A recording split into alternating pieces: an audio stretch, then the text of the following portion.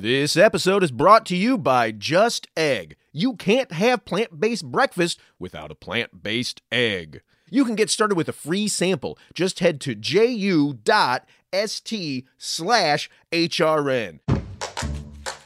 This week on Meat and Three, we celebrate Asian American and Pacific Islander Heritage Month with an episode about memory. I've always read and sort of approached cookbooks for more than the recipes. To me, they are full of narrative content and narrative value. So Malama'aina basically means to take care of the land. For us as Hawaiians, it's taking care of our older sibling. But I do remember definitely feeling self-conscious about it, being the only one who kind of wasn't eating a sandwich and didn't have a bag of goldfish or Lunchables. Listen to Meat and Three wherever you get your podcasts.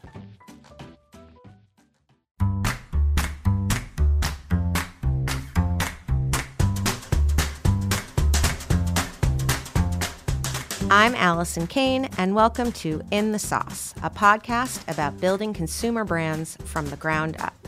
I love doing this show because I get to interview everyone from production gurus to marketing and social media mavens, anyone who can guide me on this crazy journey. This is the story of building Haven's Kitchen sauces, but it's also the story of every growing brand because we're all in the sauce. Today, I'm speaking with Lola Adeyemi, founder of It's Super, a line of Afro-fusion soups and sauces. It's Super is currently sold online in Canada and across Ontario, Canada, via Sobeys, Whole Foods, and a number of other retailers.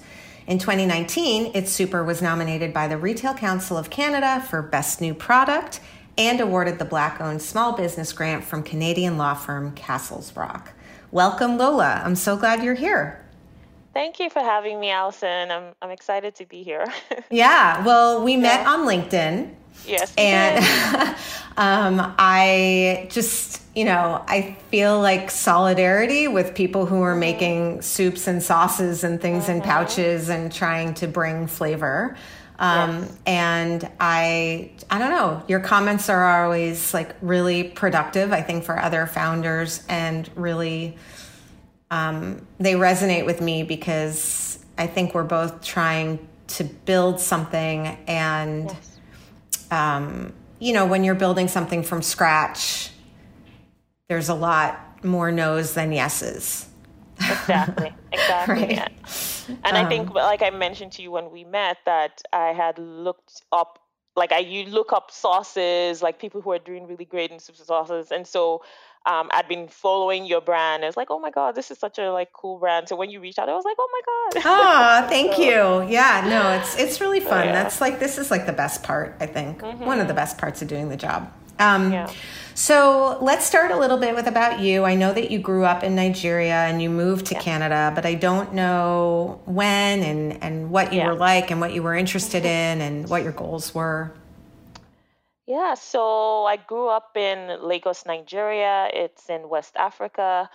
I grew up middle-class family. My dad was in the military. My mom was a civil servant working with the government. And I had a pretty decent childhood. Nigeria, obviously, there's a bit of political unrest. But, I would say one of the restful, peaceful countries in Africa, considering. So I had a pretty good childhood, I would say. And then I always kind of am a very ambitious person. And I was the last of three kids, an only girl, and my dad didn't hide it. I was his favorite, and I was going to study. I was actually in medical school. So throughout high school, we called it secondary school in Nigeria, and throughout high school, I did well in school. I had no issues. I was that good, poster child. And I was going to study medicine and surgery. I'd actually got into medical school. I just realized this isn't for me. I'm a creative person, and I wanted to just move into arts. But Nigeria and Africa, Nigeria specifically, can be a little kind of strict when it comes to once you've chosen a career, that's it. That's where you have to go. So And at the time, because of the unrest, education was kind of going down. So a lot of people who could afford it sent their kids abroad, but I Right. couldn't afford it. So, Right.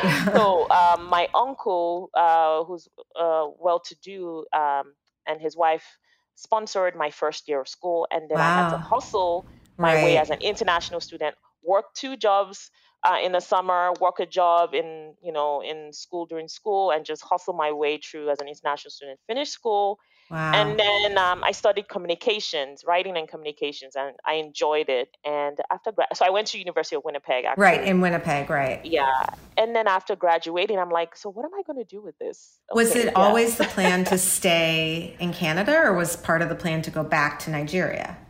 So home is where the heart is. And if you ask most Africans, they will say they love Canada, they love North America, but they miss Yeah. home. Right. But when sometimes what you've left behind hasn't gotten better, you keep waiting and waiting, and then this ends up being where Home. Canada ends up being where you've lived more than where you were born, and then it Mm-hmm. becomes your new home. Yep. Because you hope and hope that things get better, and there's still hope for Nigerians, Africans, or people from some other third world countries that things will get better. But then you start to move more. You start to even move your family more because you want them close to you, and then you have new roots. So Yep. it's still the hope that and I still go to Nigeria, visit my dad, my mom, and most of my siblings now live abroad. So but yeah, it wasn't the full intention at the time. It was really just to come here and study, and yeah, hopefully stay, get a job, work, and maybe move back home with that education to get a Right. good job in Nigeria. Right. Was Yeah. there a community of other West Africans or specifically Nigerians that you were able to like connect with when you first got to Winnipeg, or did you feel sort of just, Yeah. lost? So the reason why I picked, and at the time when I moved, so I moved to Canada in 2005. And at the time I moved, it was spring in 2005, but it was freezing cold, Winnipeg, right? Yeah. Yeah. And I'm like, what am I doing here? This is not what it looked like in the magazines. You know what you envision, High School, Yeah. like those, I Know What You Did Last Summer and all those movies you watched. And I'm like, this is not what it looked like. Yeah. But the adjustment was easier because my cousins were already international students there. So I moved Great. in with them. Oh, So that was a great. good adjustment because they Yeah. had already been in Winnipeg for a year. So Right. when it came to registration in school, and then they already had some international student friends. Yep. So Yep. I just automatically became friends with those people. Yeah. And so it was an easy adjustment because Winnipeg was also a kind of a university city. It's like a big city in a small city kind of thing. So Yep. there are two major universities there, University of Manitoba and University of Winnipeg. And so it's a small enough city that everybody kind of knows everybody, but big enough that, there's still like, offices and Right. companies and all that in there. So so that helped. There was a good Nigerian community through church and through other avenues. So yeah, that helped my adjustment for sure. And then even though you were kind of trying to do something creative, you ended up doing IT and tech and Yes. Yeah. For the money. Right. So Because let it me was tell you good. a story. Yeah. So like I said at the beginning, I'm kind of somebody who's kind of ambitious, and also the reality of the fact that okay, I wanted to do something creative, so I studied communications, I studied writing and rhetoric, but then I'm thinking in my mind, okay, what am I going to do with this? I'm an international student. How am I going to get a job at CTV? I was going to go further and study creative communications, or I forgot what it was, but corporate communications or something like that, Right. just to maybe go a step further. But then that means more school fees. I couldn't afford that. I was just tired of working so many jobs. So, my now sister-in-law, my boyfriend's sister, was a project manager, and we came to visit them in Toronto. And I heard how much she was making. I'm like, please, I want to do that. I want to do that. And then she's like, okay, I studied project management. So I went back to Winnipeg, found this, and this was like, practically 14 years ago. So project management, IT wasn't as easy to reach as it is now, where you can even just go to a community college and study. So I had to, I went to a business school, and it was so expensive. But I was like, you know what, I'm going to invest in my future, and I did the Mm-hmm. ROI on it.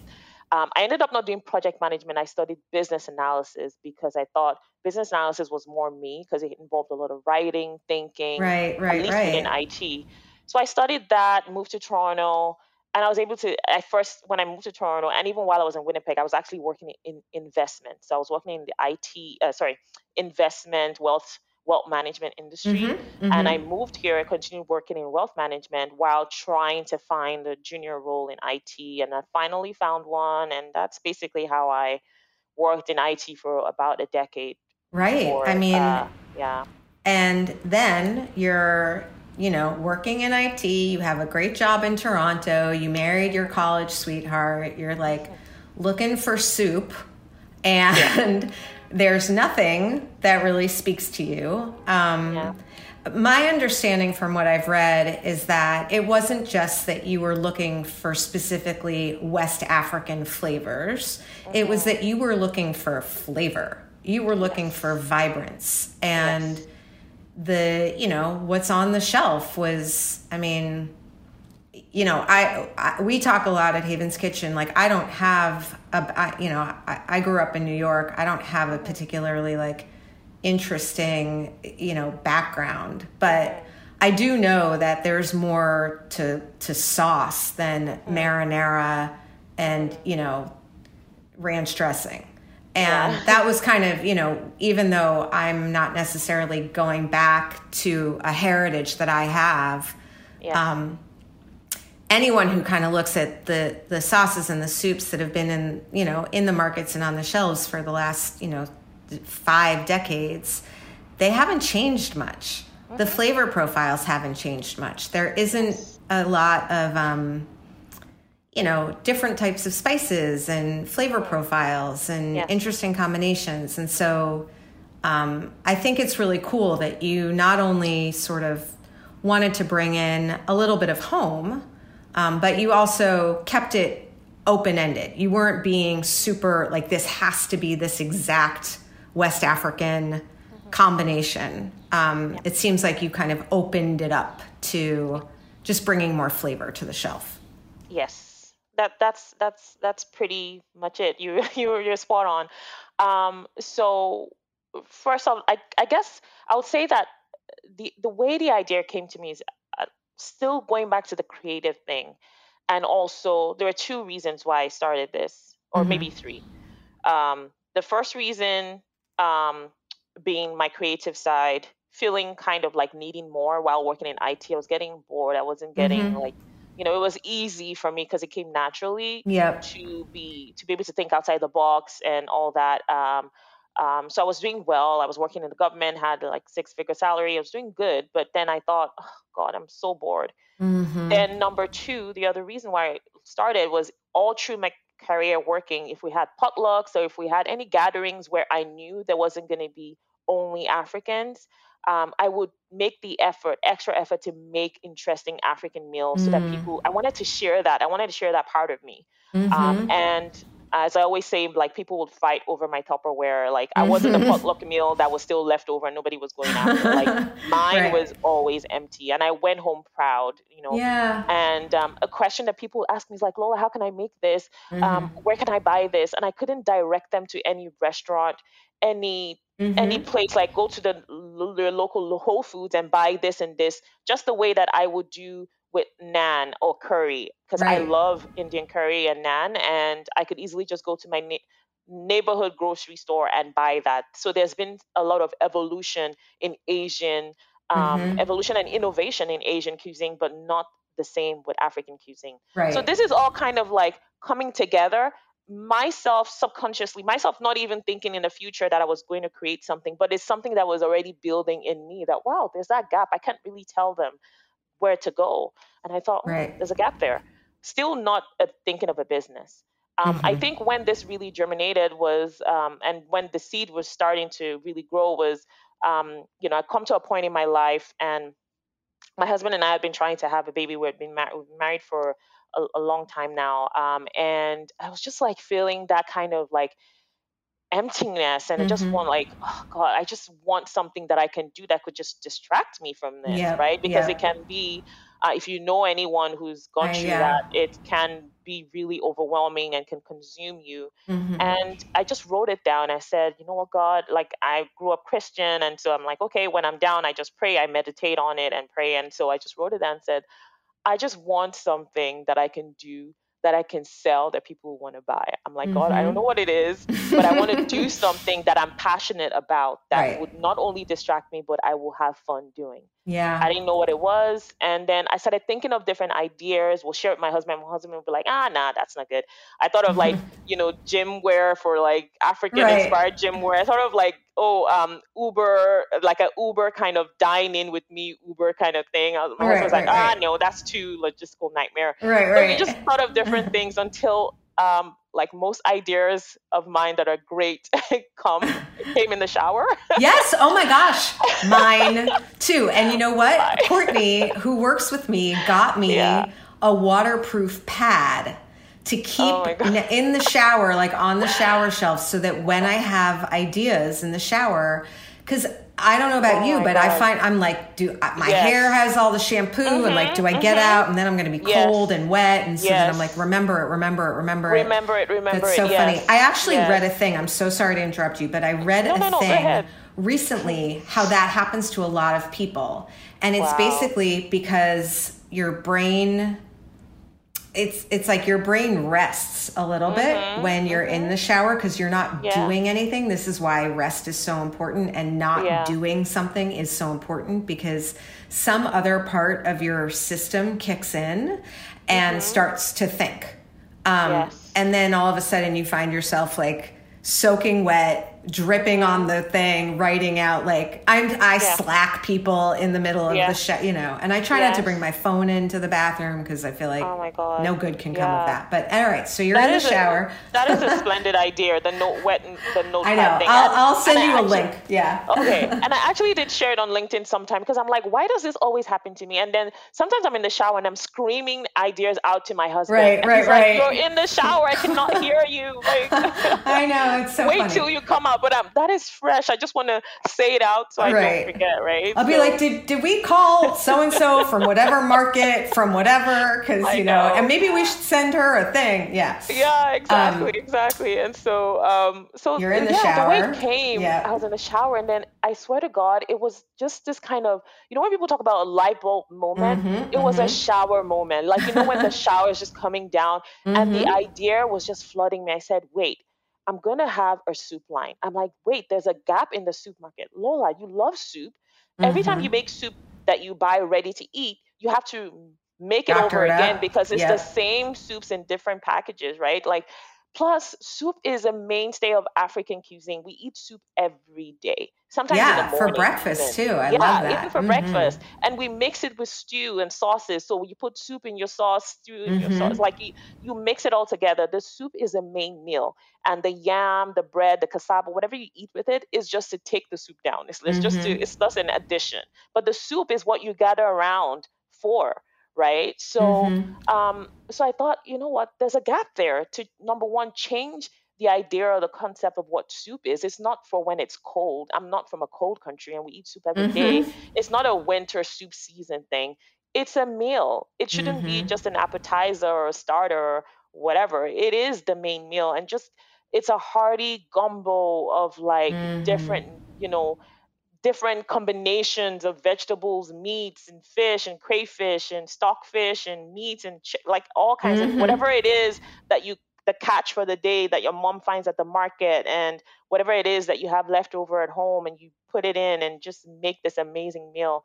Rooted in years, decades, centuries of tradition, right? Yep. And I thought, okay, I'm here.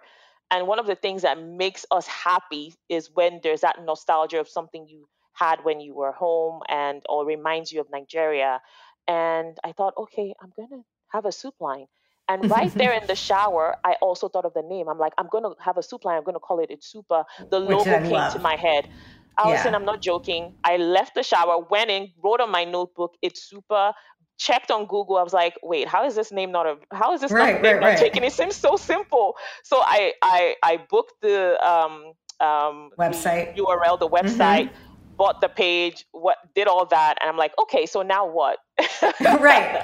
I'm like, okay, where do I go from here? This is going to be a complex thing. Right. I'm like, I have no clue what I'm doing. But basically, that's how the idea just started, and then it's been quite a journey since. I love it. Then. We're going to take a break, and when we come back, we're going to do the now what, because that's what everyone wants to know. Awesome.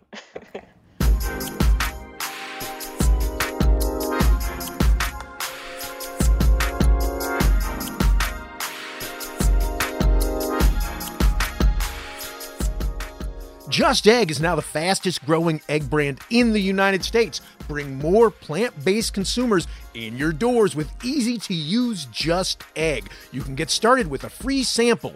Just head to ju.st/HRN. That's ju.st/HRN. Made from plants, Just Egg is a better egg for you and for the planet. It's healthier with no cholesterol and less saturated fat, and it's more sustainable. Just Egg uses less water and generates fewer carbon emissions. Most importantly, it's delicious. For our listeners who operate a food service establishment, you can get a sample for free. Head to ju.st/HRN. That's ju.st/HRN. Just Egg makes a delicious plant-based addition to any menu. It's available as a liquid scramble. Great for omelets, frittatas, stir-fries, and French toast. There's also a frozen pre-baked folded version that's ideal for filling breakfast sandwiches or topping salads. Chef Jose Andres calls Just Egg mind-blowing, and Bon Appetit says, it's so good I feel guilty eating it. Put the fastest growing egg brand on your menu. Get a free sample of Just Egg for your restaurant at ju.st/HRN.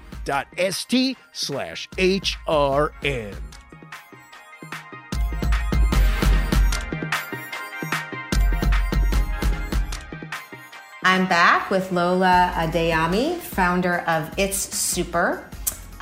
Okay, so the bulk of people I think who listen to this show are people who either have ideas that they're trying to figure out whether they want to actually go for it, people who are, either my stage or your stage or around our stage, just trying to figure stuff out for resources and things like that. But I think that there's no one way to just there's no step one, step two, everyone has a little different approach, and there are the product people and there are the brand people and there are the, finance people.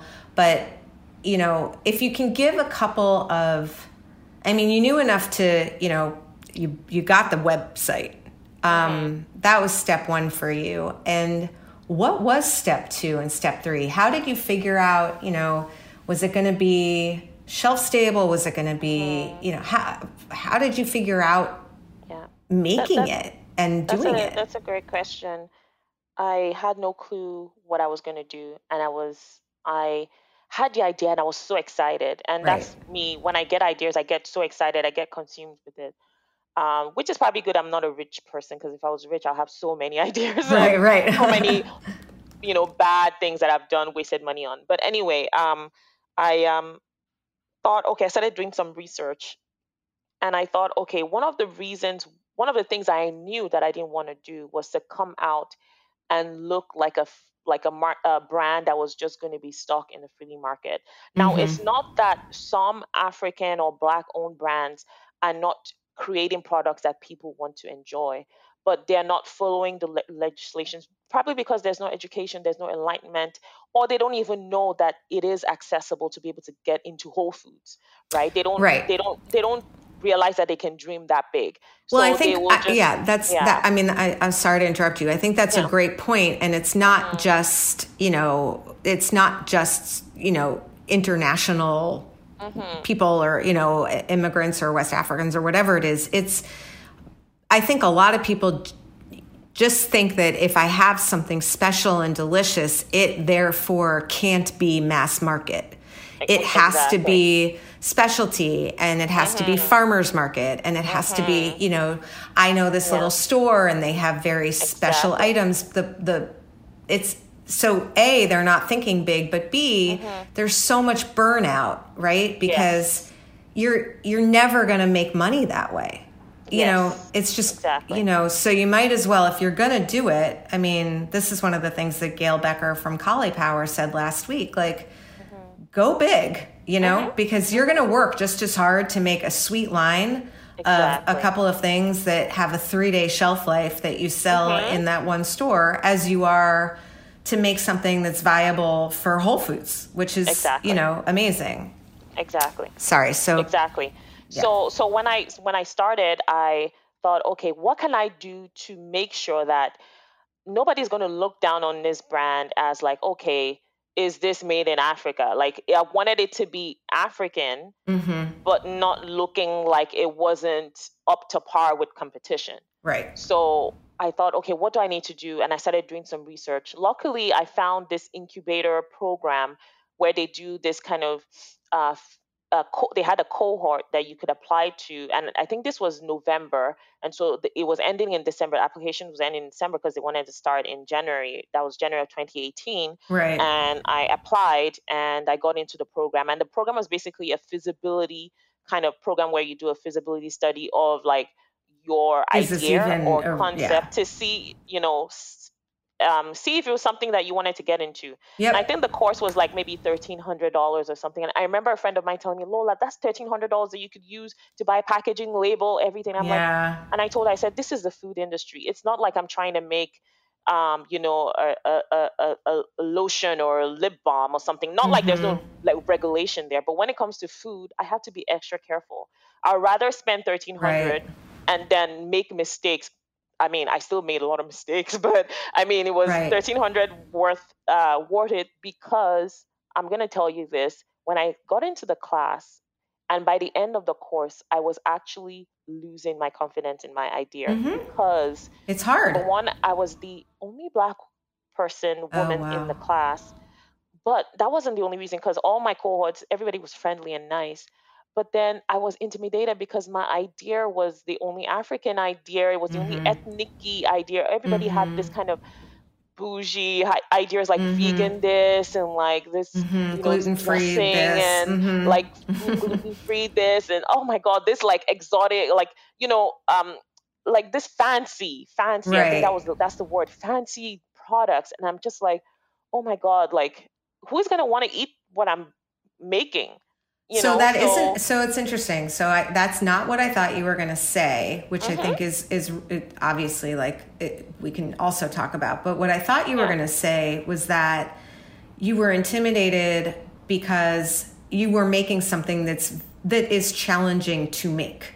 Like soup is notoriously challenging to make. So you see, because by the time I was in the class, we didn't even talk about like the production of each individual. It was really just about the high level. The idea. Got it. So yes, I wish I knew how difficult soup was, but I didn't get into that until I actually decided to go ahead. And you know, you're already in.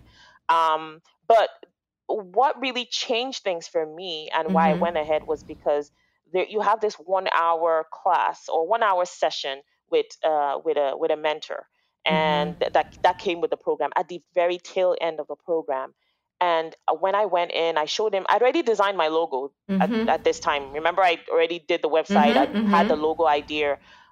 So I showed it to him. I told him what I'm trying to do. And he was like, oh my God, I love this. I've been mentoring this program for years, and I've been waiting for somebody to bring something like this, something fresh, something new. And I remember calling my husband that day. I was like, oh my God, I'm going to go ahead with this. I'm so happy. Somebody who is an industry expert telling you that you're on the right track with something, and there's something there. And there's a gap. He agrees that there's a gap there. And he said, you're onto something. And I said, okay, great. I'm going to go ahead with it. But now going in and starting, my God, it has been one of the most, crazy, frustrating, rewarding, amazing, Well, One yeah, of my I mean, doing journeys ever. So I mean, it's so funny because at the beginning you said, I think you had 1, creative side, 2, African, flavors, 3, something that made me happy. And I know. And I was like, is this making you happy? Like, which it is. I mean, I know that it is because I know, we feel similarly. Like, yes, it's joyful, but the reality is, and I was talking to, I was on like a Zoom call with my team the other day, and my son was in the room with me, and he looked at me and he goes, "You guys you work so hard." Yep. And I was like, yeah, because we're creating something that has never existed. Like, of course, soup exists and packaged goods exist, but you're not plugging in to something that's already there. Yep. You're literally clearing land, putting in foundation, filling in cement. Like, it's easier to fix up a house than it is to like build something totally from scratch. So you're going to get more no's than you are going to get yeses, regardless of how amazing your salesmanship is and your product is. And, the people that I know that seem to thrive are the people that like, they learn from the no's. They learn from every time they get like hit by a branch and like stung by a bee and they trip over a rock. They're like, I'm not going to trip over that same rock next time. I'm going to clear the path. So you, I mean, you have these, I can't get them here. I tried. I was like, can I make a fake Canadian address and then somehow get someone to like sneak it into some box for me or whatever? But they look amazing. And so once this guy, I assume the mentor I feel like you said it was a he. Yes. Once he gave you that, okay, I can do this. This is a good idea. Did you start on figuring out recipes? Did you start making it? Did you figure out packaging? Like all of those questions. All that. So I had a couple of recipes. And when I call it Afrofusion, for example, we have a chili. In Nigeria, we also eat beans. We eat a lot of chili, but we will put crayfish. We put in Lagos and Nigeria, we're like on the Atlantic. So we have a lot of seafood. So we put a lot of seafood, smoked, dried seafood in our meals. We don't put like bacon in it, for example. So what I did with the Meat Lovers chili was like, oh, well, I love bacon now that I'm a Canadian. I want to put sausage and bacon in my beans. But I made the spices and the mix the way I would do it as a Nigerian, right? So that's that type of like version of the chili. And some of them are purely like West African recipes. We had our chicken peanut soup, our West African pepper sauce. Like those are authentic, fully authentic, like West African. But then I toned it down a little bit because the spice level is not as spicy as we would make it, things like that. So it is an Afrofusion line, and I had to now decide on the recipes I was going to start with. The recipes that I felt were not as complex, and the recipes I felt like, based on taste testing, would do well. And some of them were also based on the fact that I felt like, okay, this is an African, Nigerian recipe staple. I have to have this, just like which is, for example, the fish pepper soup. I probably shouldn't have done that one because if I'd done more market research, I would realize, even though it's popular amongst Nigerians, and then when I started selling it, I realized, okay, Asians love this, Jamaicans, Caribbeans love this because they have similar things, seafood in broth. But like most of the market of the stores that I was in at the time were very more Caucasian stores, and people be like, fish pepper soup? I don't know about this. They don't even want to taste it. They don't even want to try it. Listen, we have, I mean, we're not pushing the envelope all that much with our flavors. And I can't tell you how many times I would do a demo and people would be like, what's your favorite? And I would say, you know, it was a peanut lemongrass at the beginning. And then we swapped out for cashew because of our co-packer. I have to tell you a story on that one. But people literally would be like, oh, no, like arms in my, no, like, no. And I'm like, right in what? Like, how do you always feel with that, right? When you're doing your demos and people are like, so... and they're like, lemongrass, ugh, no, absolutely not. And I'd be like, okay, well, do you want to try the other one? And they're like, no. And they would just walk away. And they would just walk away like, what are you doing? Yeah, I know. So I understand when you're dealing with like, you know, I mean, honestly, that's part of the reason why we just launched a barbecue. Like, we needed a flavor that people just recognized and they understood and they knew what to do with. Allison, and we're just speaking the same language. To be honest. Yeah. So I mean, I'm salivating looking at the chickpea and chicken stew on your website. But I have a way to get it to you, so we'll figure that out offline. Okay, perfect. Customs agents, please don't listen to the podcast. So, so you decided on the flavors and were you making them in like a test kitchen? Like, how did you even? I did it in like a test kitchen. So I work with a food developer to kind of, because as Nigerian and most people, I just put spices by hand. I do salt to taste. I don't measure or anything. I had the recipes, but I didn't like measure to the full science of it. So I had to work with a food developer to kind of make sure everything was right. And then we did in a test kitchen. And then I had this kitchen that I would rent and go make it. They had a kettle, and then I would cook in batches. I first started in plastic tubs because that was just easier to do. I printed a bunch of labels, which I still have now. I still look at it. I can't throw them away because I'm like, oh my God, this is cash. This is money, even though I can't use it anymore. Right. I know. You're always like, maybe I'll use it for something. Right. It's like, because, MOQs, MOQs, absolutely. Even though I printed the very, very minimum of what the label printer would do within a reasonable price, at the time, it seemed like it made sense because I didn't realize I would be changing my packaging within the next year. Right. So everyone who's listening, MOQ is minimum order quantity. And it's one of those things where, you need, I remember when we first, we wanted to put the pouches, we wanted to show them at a show or whatever it was. And, you're always kind of trying to decide, do I order 2,000 at 5 cents or do I order, 200 at, $8 or whatever it is.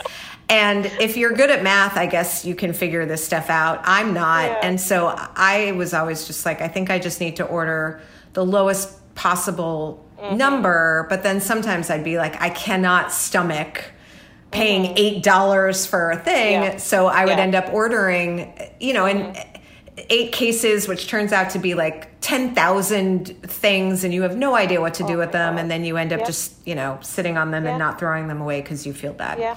Because you feel bad. Yeah. You feel bad. You feel like you wasted money.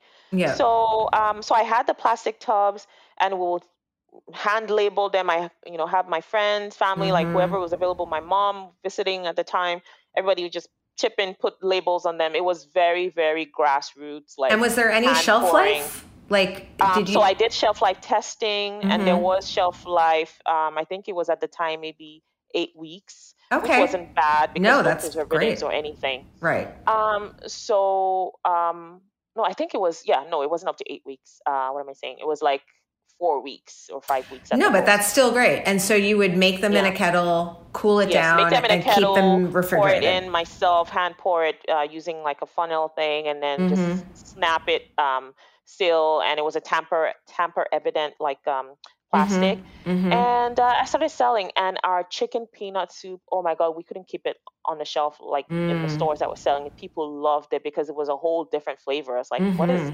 peanut in the soup? Like, people would not think about like how, but it's a major, like, we eat a lot of groundnut. We call it groundnut in Nigeria, and we eat peanut a lot, like in, different things for like, we have it as a snack, we have it in meals and stuff like that, right? So And so that was popular. The chili has always been there. I had the fish pepper soup, and then I had the carrot. I had to. So anyway, fast forward to sometime in the summer 2018, Sobeys, which is the second largest retailer in Canada. Yeah. I had a meeting with them, and they were like, "Oh my God, we love the brand. We're interested. We love the story. We love everything. But we're moving away from single-use plastic.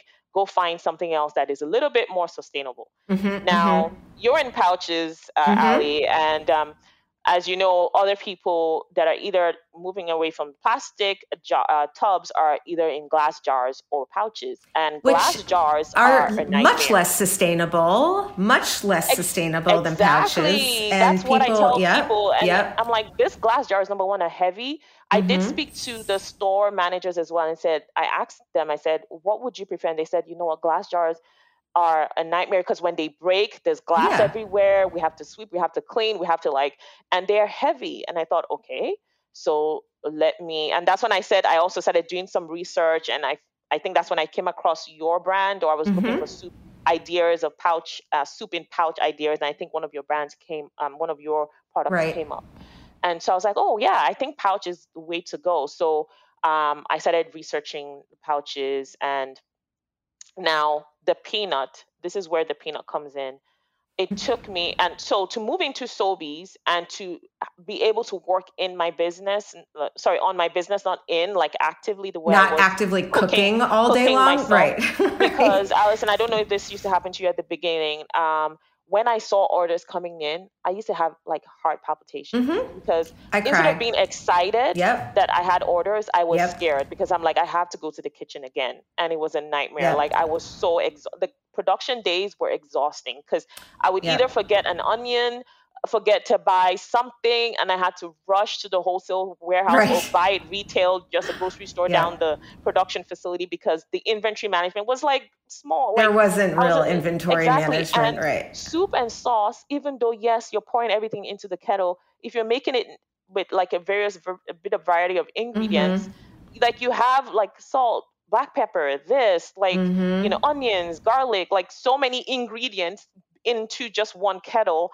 And if you forget just one ingredient, you have to go figure it out and buy it. Or if you suddenly realize you're out of onions, that's it, right? So I remember that day. And to be fair, I would be filling. I wasn't in the incubator kitchen making it because I was fortunate to work with actual people who could really cook at Haven's Kitchen, and so they would be But I remember just basically getting a PO, which is a purchase order.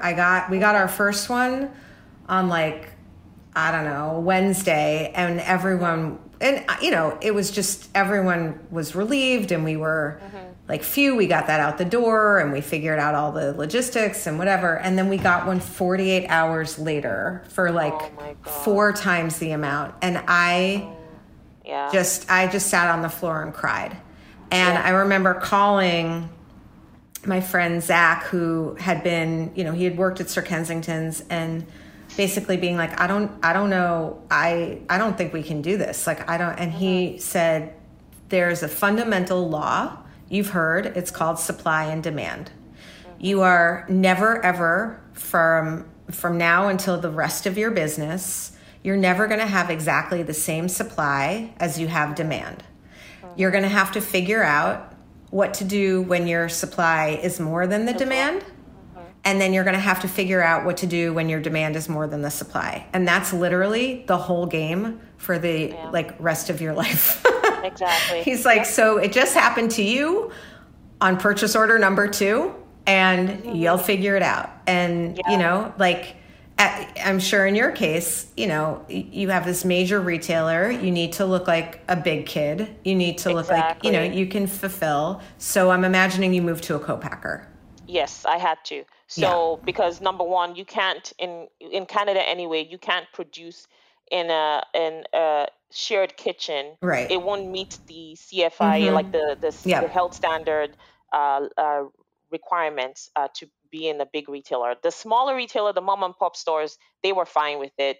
So that's where I was. I wasn't online. I didn't have e-commerce because I couldn't figure out how to ship None of us could. chilled Right. food. Yeah. It was just too expensive to me, and I just didn't have. I didn't want to deal with that. So I only was just producing for the mom and pop like stores or people who would buy directly from me, Right. through like Instagram and all that. So anyway, so that was going on, and I thought, okay, my chicken peanut is like my. At the time, I used to call it like, how Coca-Cola has like Coke, Fanta, Sprite. It was like my Coke.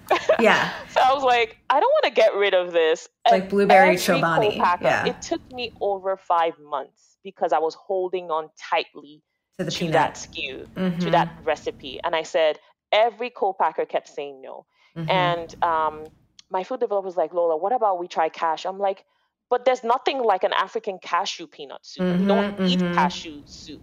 Right. So it's a different thing if I'm just trying to create a different recipe, but then it wouldn't be authentically the African recipe that I was making. For sure. So it was very heartbreaking. And I just, it was just one of those decisions that I had to make. And he talked to me, he's like, Lola, it's not like you're letting go of this baby.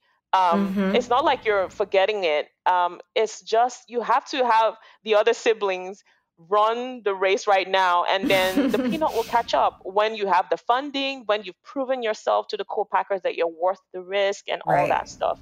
So I had to, so that's when I now brought in the Moroccan chickpea. So we had the chickpea replace that. And then I stopped, I discontinued the fish pepper soup. I am going to still bring back a pepper soup because when we have pepper soup in Nigeria, we have it either with a type of beef, any type of beef. Like a lot of times it's goat meat or a beef. And then we have it with chicken, and then we have it with seafood. So I thought, okay, seafood, even going into a co-packer can be a little complex. All that. For sure. I'm just going to have chicken. So we're going to have a chicken pepper soup in the future because pepper soup is really amazing. But I think starting it with fish, which I wanted to have, like my idea at the time was have one fish, one chicken, one meat, one beef, and one veggie. Right. So that's what I was going to have one seafood, one for each category, but that was not necessarily the best move. So I'm going to have that come back, but with chicken instead.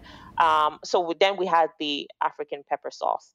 The African pepper sauce is doing amazing as well. That one is shelf stable, but I want to also introduce 2 more African sauces because having a lone sauce on its own, which is something I realized after I'd launched the sauce, is that it's lonely. And so they had to sell the sauce with the soups in the fridge because it's just one sauce from a new brand. Like you just can't just have one soup. So that's very, very helpful because I think people don't know.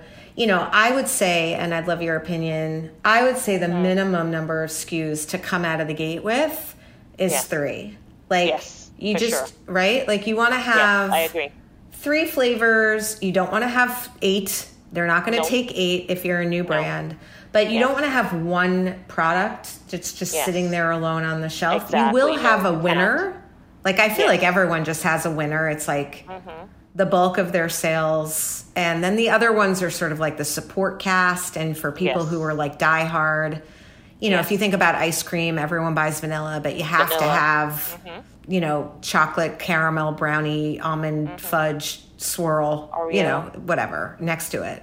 But let's talk about the sales a little bit because, you just kind of were like, so I went to Sobeys and they loved it. And then that was that. Like, is there a bigger story to it? Like, how did you get even in front of them? So the mentor who I mentioned thought it was a great idea. He's like, okay, Lola, I know because he's like in the industry. And so he had a relation. He'd done food development for Sobeys. So he knew this lady who runs a local food program. It's a program to help local brands. And so they have this program where they support you in launching into Sobeys in their just Ontario stores. And so that's how I got the meeting, and they heard the story and looked and at the brand. Did you have to figure out how to, we didn't know what a corrugated was. We had these pouches and John at Whole Foods was like, they need to be in something on the shelf so they don't fall over. We didn't know any of that. Like, did you just have to learn all of that as you were getting ready to launch there? Yes. It was always like with some of these big stores, it seems like it's always a moving target. Like, for example, I had a nightmare story just before. So I was supposed to, so let me just kind of rewind. So I'd been doing it on my own with the delay with the co-packer, finding a co-packer. I'd gotten this interest to list from Sobeys by like sometime in mid-late 2018. But it dragged on to mid-late 2019. And then it dragged on to 2020 because I was spending a lot of time finding a co-packer, trying to figure out what packaging. I kept moving between glass jars to pouches to different things. And so by the time I decided to go ahead and finally just, let go of the peanut for temporarily, I started looking into basically, okay, what am I going to do? Which co-packer am I going to work with? And the co-packer I picked at the time did already supply to Sobeys, and, they showed me their licenses. But what did I know? That they only had a provincial license. A provincial, I guess, in the States is basically the state. For the state, in the US, that's what you guys call your state. Like, we call it a province. So the province of Ontario, the state of Ontario, is the license they had, health and safety license, which is from basically the same kind of body. But Sobeys wanted a federal license, which is basically the whole of Canada. So it's basically the same kind of licensing authority. It's just more kind of, bigger license. They've paid for more provinces, and the co-packer currently supplies Sobeys. So I thought if they already supply Sobeys, then there's no issue. And that's what I mean about a moving target. And you as a rookie already, like, everything is already set up. We're almost ready to go with the PO. And then the contact at Sobeys says, Lola, can you find me the CFI? They only have the SF something. I'm like, what? So I go back. And so I had to start looking for another co-packer desperately. And one of the boo-boos I made was that this co-packer had given me pricing.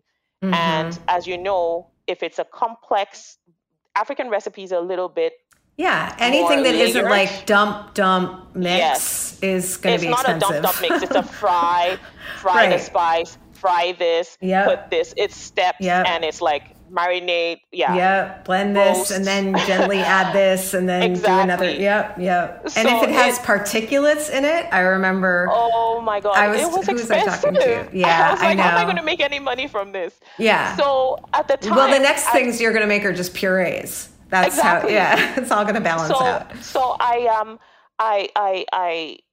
we kind of come to a decent pricing with this co-packer, which the co-packer I'm not using anymore now. And I had to go find another co-packer. Luckily, I found someone through my distributor that I just signed up with. They're like, oh, try this co-packer. And they're amazing. They're the ones I work with right now, but they're more expensive. But the issue now is, based on the fact that I worked with this co-packer, done the submissions, done my pricing submissions based on that pricing, based my margins on that. And now I have this like 50 cents higher. And you know what 50 cents means? It's a lot. Right? So it's a lot of money. And I'm like, oh my God, I am messed up. And everything's already submitted, right? All they're waiting for is to finalize. So it was just this kind of situation like, what am I going to do? And it's that kind of thing where you're like, how am I going to like withdraw this one-time opportunity that I have with this big company that is just giving me this opportunity? What am I going to do? And so what did you do? Did you change the price, or you just ate it? So because I already submitted it, they've already put it through. All they were waiting for was like to say, so they've already approved me. They've already sent it to their head. Like everything was basically done. I was just I was just waiting for like basically the PO, and then I guess they found out that the co-packer thing wasn't done. And I think it's the kind of thing where, like I said, it's that kind of mistake that I don't know if I'll call it a mistake, but a learning. It wasn't. I mean, it's the only you don't know how to anticipate what you don't know until you've experienced it, right? Exactly. So it's not even a mistake. It's just it's so at the time, I guess looking back now, I should have just said, you know what, those prices I gave you, now that you asked me to move to another co-packer, that has changed. But I didn't, because I thought, well, I'll keep negotiating with this co-packer. I don't want to make them you don't want to rock the boat. me. Right. I don't want to rock the boat. I have this opportunity. And so I went with it. And I mean, I was basically just at the point where it was still like, okay, it's still decent. But as you continue to expand and you grow and like, okay, wow, I need a broker. Okay, wow, I need this, I need that, I need that. I'm like, Lola. They chip away at the margin. Exactly. And by the time I now decided I want to increase my price, with COVID happening, even the pricing from suppliers, I don't know if you're experiencing this in the US, but the pricing of products, ingredients are increasing.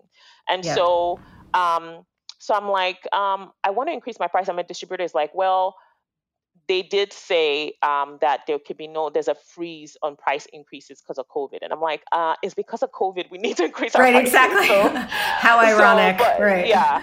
But yeah, I am going to have to adjust my pricing. And what I had to do, and I think I'll just say this to listeners who are at this stage, is that just be confident in your product and your pricing. The reason why I price myself at par with some of the other soups or sauces out there, like even lower, is because of that same confidence in my brand and story issue, because I felt like, okay, I'm just blessed and lucky to be here. I'm this African who is at this table. I don't want to I want people to like my product. I don't want people to, but then a friend of mine who is a vegan, who has a vegan product, is like, Lola, your brand is amazing. It tastes amazing.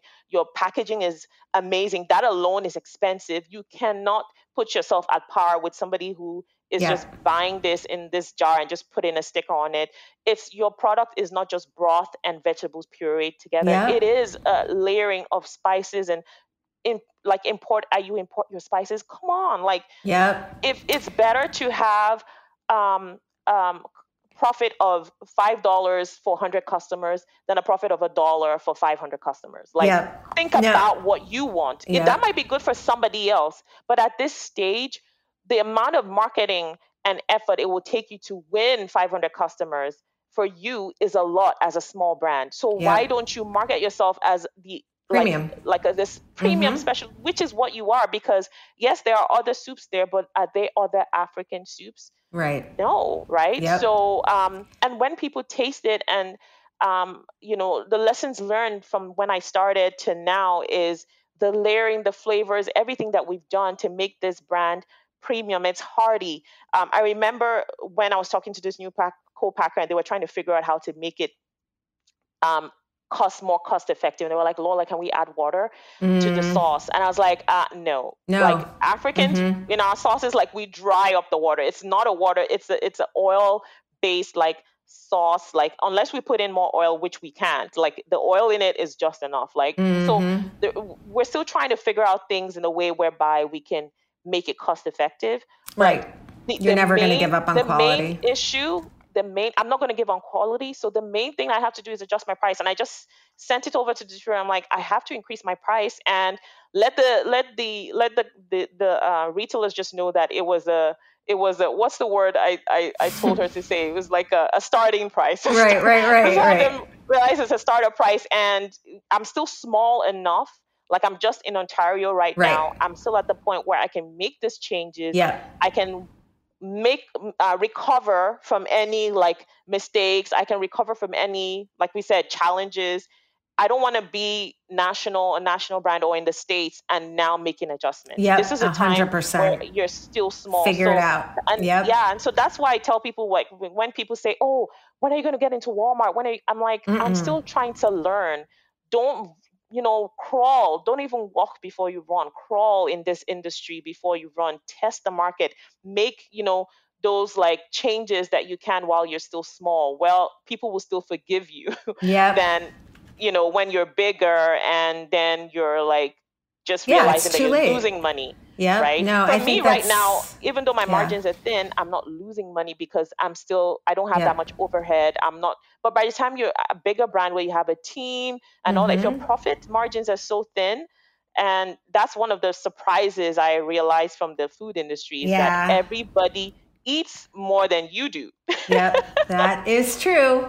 I mean, even we're gonna wrap up in a minute, but I remember being like, wait, distributors take what? And brokers take what? And I know. So, but I do think that your point is really important though. And I think it's a great way to end it. Like, if all the decisions that you make, like, yeah, there are going to be people who come after you and they're like, other soup is $2.99, Yes. You can't, you're never going to make those people happy. And they're never going to be, right, but they're never going to be the real consumers because they're just looking for deals. And you're looking for loyal people who care about your brand, who care about quality, never be embarrassed about having a high quality product. And my now, the way I think about it is like, I'm ready to answer that. I even did it for a friend of mine who has a sparkling water. And I saw on their Instagram, someone was like, this is just flavored water. I'm going to go get LaCroix. And I wrote in their Instagram, like, here's the reasons why this is not LaCroix. And that's maybe, amazing. It's not even that it's amazing. It's like, the world is so reductive. They make everything so like, well, I can get this for $2.99. So what do you like, as if we're so killing it, Yeah. Mm-hmm. Here's what's so special. A, B, C, D, E. Yes. And the minute that you have that in your brain, forget about even putting it out into the public. All of a sudden you have the confidence to go out into the world and to say, this is why it's worth it. This is why I'm worth it, Exactly. And that's what I had to come around to. Just that's been your tell journey. myself, Lola, you've worked so hard at this. You created a high quality brand. You've created you filled a gap for people, and people message and say, oh my God, this reminds me of home. Mm-hmm. And people say, this is the best. I've never had a sauce like this. And you've made it high quality. And so, have that confidence in putting that price of what it's worth. And people who are loyal to the brand and people who love the quality of the brand, of the flavors, they'll build it. Yeah. And so that's what I decided to do. And so that's what you just have to decide. This is not everyone's story. And the way my journey has been would not necessarily be everyone. Some people say, oh, wow, Lola, you've grown so fast within like basically 2 years. You're already in big stores. And some people have grown faster. Some people are slower. Your journey is different. And that's why I always try to tell people, just don't compare yourself on Instagram, look at other brands and be like, oh my God, this brand is killing it. Yeah. It's all smoke and mirrors. Don't believe just what you're seeing on Instagram. 1,000%. Because it is not always the reality. Yeah. And too fast is never a good idea. Too. Yeah. All right, Lola, thank you so much. It was so nice getting to talk to you. I'm gonna DM you in a little bit to get my soup. Amanda, thank you for engineering. Listeners, thank you for listening. I have lots of fun guests lined up for the next couple months. I won't be recording next Monday because actually my daughter's graduating from high school and it's Memorial Day. I know. You have a daughter graduating from high school? Yeah, wow. And she's my fourth. Yeah. Congratulations. What? Thank you. I know. Sorry, you do not sound or look it. So congratulations. It's all on the inside. Anyway, I will be back in 2 weeks with another episode of In the Sauce. In the Sauce is powered by Simplecast. Thanks for listening to Heritage Radio Network, food radio supported by you. For our freshest content, subscribe to our newsletter.